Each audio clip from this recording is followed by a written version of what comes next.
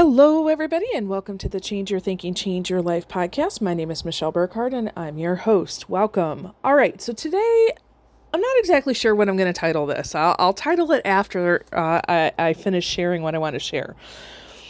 But I have had lots of conversations in the last week or so with people of all different kinds of varieties of backgrounds and belief systems and various things like that.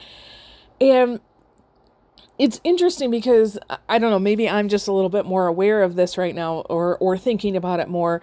I've been thinking about the term piety, right? Piety. What is piety? And what does it mean to be a pious person? And so I've just kind of been asking people that as I've had these conversations. And, you know, lots of different answers, but they stem from, being a pious person means that you pray and you meditate and you do good acts of service. And, maybe you study whatever your faith principles are. And in general, you're just being a good person. And so I've really done kind of some word studies and things like that. And I've been steeping myself in this idea for quite some time. Now, I'm not going to explain all of that, maybe in a future episode, but not today. What I want to talk to you about is this term that I came upon in my studies. I think it was with Abraham Heschel, because he's the one that I'm really studying right now. He talked about the term cosmic piety, and I was like, wait, what? What are you talking about?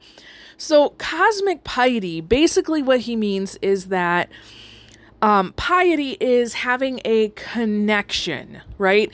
So for example, if you have a higher power or a higher authority or something like that you connect with, if I were to ask you the question, let's say that your term, your label that you use is God. I use source, you might use something else. If I asked you the question, when were you the closest to God this week? Your answer would be your piety. So with some people, depending on how you are kind of wired, I have a friend that she says she's the closest to God when she's dancing. Another one when she's swimming. Another one when she's doing painting. She's an amazing painter, by the way. Another one when she's praying, and some when she's, serving her family. So we all have a different way of connecting to whatever that is, right? And so the key to your piety would be, what is your answer to that? When was I the closest to God or source or this other energy or your intuition, whatever you want to call it? Okay. So cosmic piety is being connected to, I guess, several different sources, if you will. So the I am, that is a place that I've kind of been hanging out lately. It's more of a nothing and everything. I don't know how to explain it. It really is ineffable. And if you go back to our previous podcast episodes and look for anything in the title that says I am, I've tried to explain it there. But also your higher self, or what some people would call their best version of themselves. But cosmic piety is also being connected to other people, right? And not just the special relationships we have, right? Those people that we live with, work with, no, but having this greater connection to humanity. Now, I first want to reference that sometimes it's harder for us to connect with other people and our higher self and our I amness. It's very hard to connect if we're in a place of hurt, or we have had maybe some damaging things that have happened, right? So you could have a physical injury, you could have an emotional injury, you could have just be in a natural, normal low in your life. And so it might be harder to connect, okay? Doesn't mean you can't, doesn't mean that you won't soon, just means that you've got a little work to do on yourself. So maybe your piety is connecting with yourself a little bit more. So you not only have the I am, your higher self in connection with people, but also a connection with nature, right? And so he says, Abraham Heschel says that cosmic piety is having a sense of oneness, unity, compassion, kind of brotherhood, with all of that, right? And you're having a gentleness, a kindness, a lovingness, a peacefulness about you, right? I hope that you've been able to experience that before. And if not, I hope that you're able to experience that very soon, because there is nothing like it.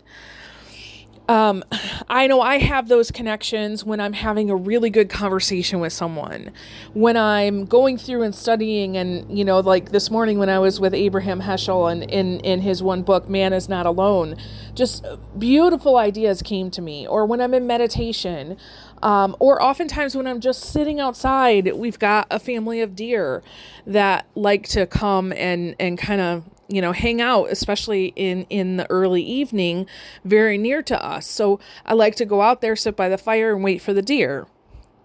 So having this kind of cosmic piety, this unity, this oneness. So I've that's why I keep asking, you know, what does piety mean to you? How do you connect? And, you know, when you have that connection, when you have what some might call an insight, right? So something from the outside comes in and we have new sight, right?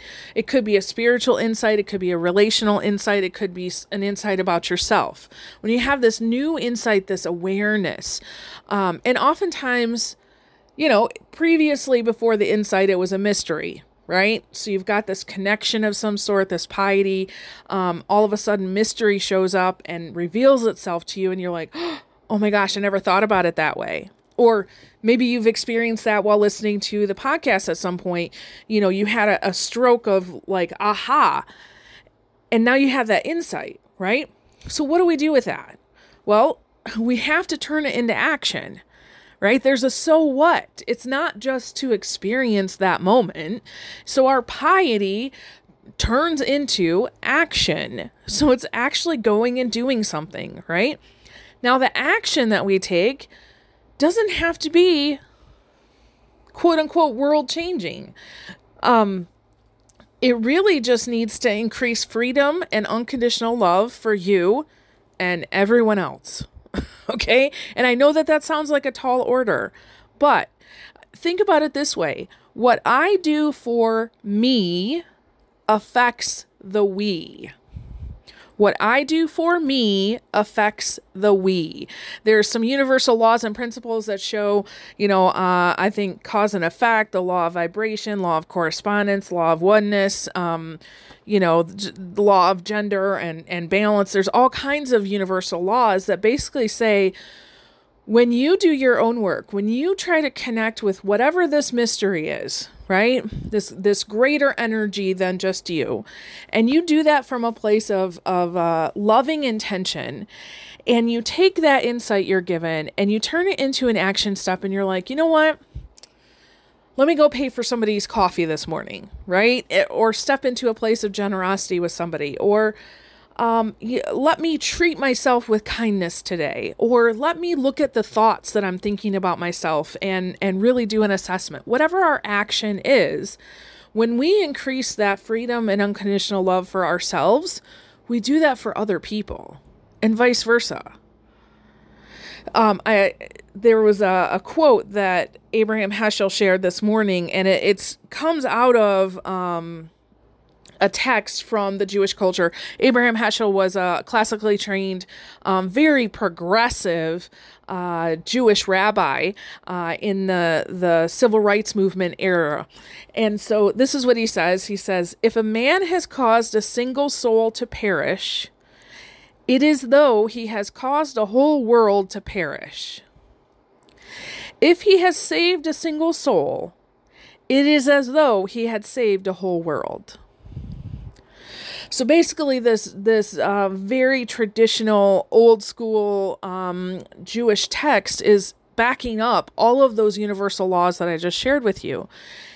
And then what it really boils down to is how we treat people matters, because how we treat one person matters to the whole, and vice versa. You know, when you see things like the Pass It On movement, right? And, somebody does something kind for someone, and then, that person goes and does something kind for someone, and it just goes on and on and on and on, right? When you see that movement, it brings joy to your heart, right? And the opposite is also true, that when, you are having a rough day and maybe you didn't take time for yourself, and you say an offhanded comment that, you don't really believe is true, but you're just so tired you can't handle it, right? And then someone takes that and they take offense, and then they pass the offense on. And then the other person passes the offense on. And it's like ripples, right? And so what Abraham is saying is, listen, you have to do your daily work. You have to connect with something that is greater than you, this mystery, this cosmic piety, right? You have to connect with that. You have to say, what does this mean to me? So what? What is one thing that I can do with intention today that's going to work on me? Because when you work on you, which is one person, you work on everybody else. Okay. So whatever your practice is, I choose the morning time. I'm up really early, 4 to 5 every morning. That's just when, it works best for my body, for my schedule. Kids are still quiet at that point. But I do my work in the morning, and this is the same exact process I go through, so that when I get up out of this thinking chair, I am a much better person to everybody else outside of this room. You matter. What you say, what you think, what you do matters greatly. You have a tremendous amount of power. So please make sure that you are connecting with something greater than you this morning, or whenever you're listening to this, so that you can go and serve at a greater level. Because what you do for me affects the we. Okay? Maybe that's our title. There you go. All right. Hey, thanks so much for joining us today. And with that, I release you into the wild. Go forth and prosper. Have an amazing day. We'll catch you next time. All right. Bye-bye.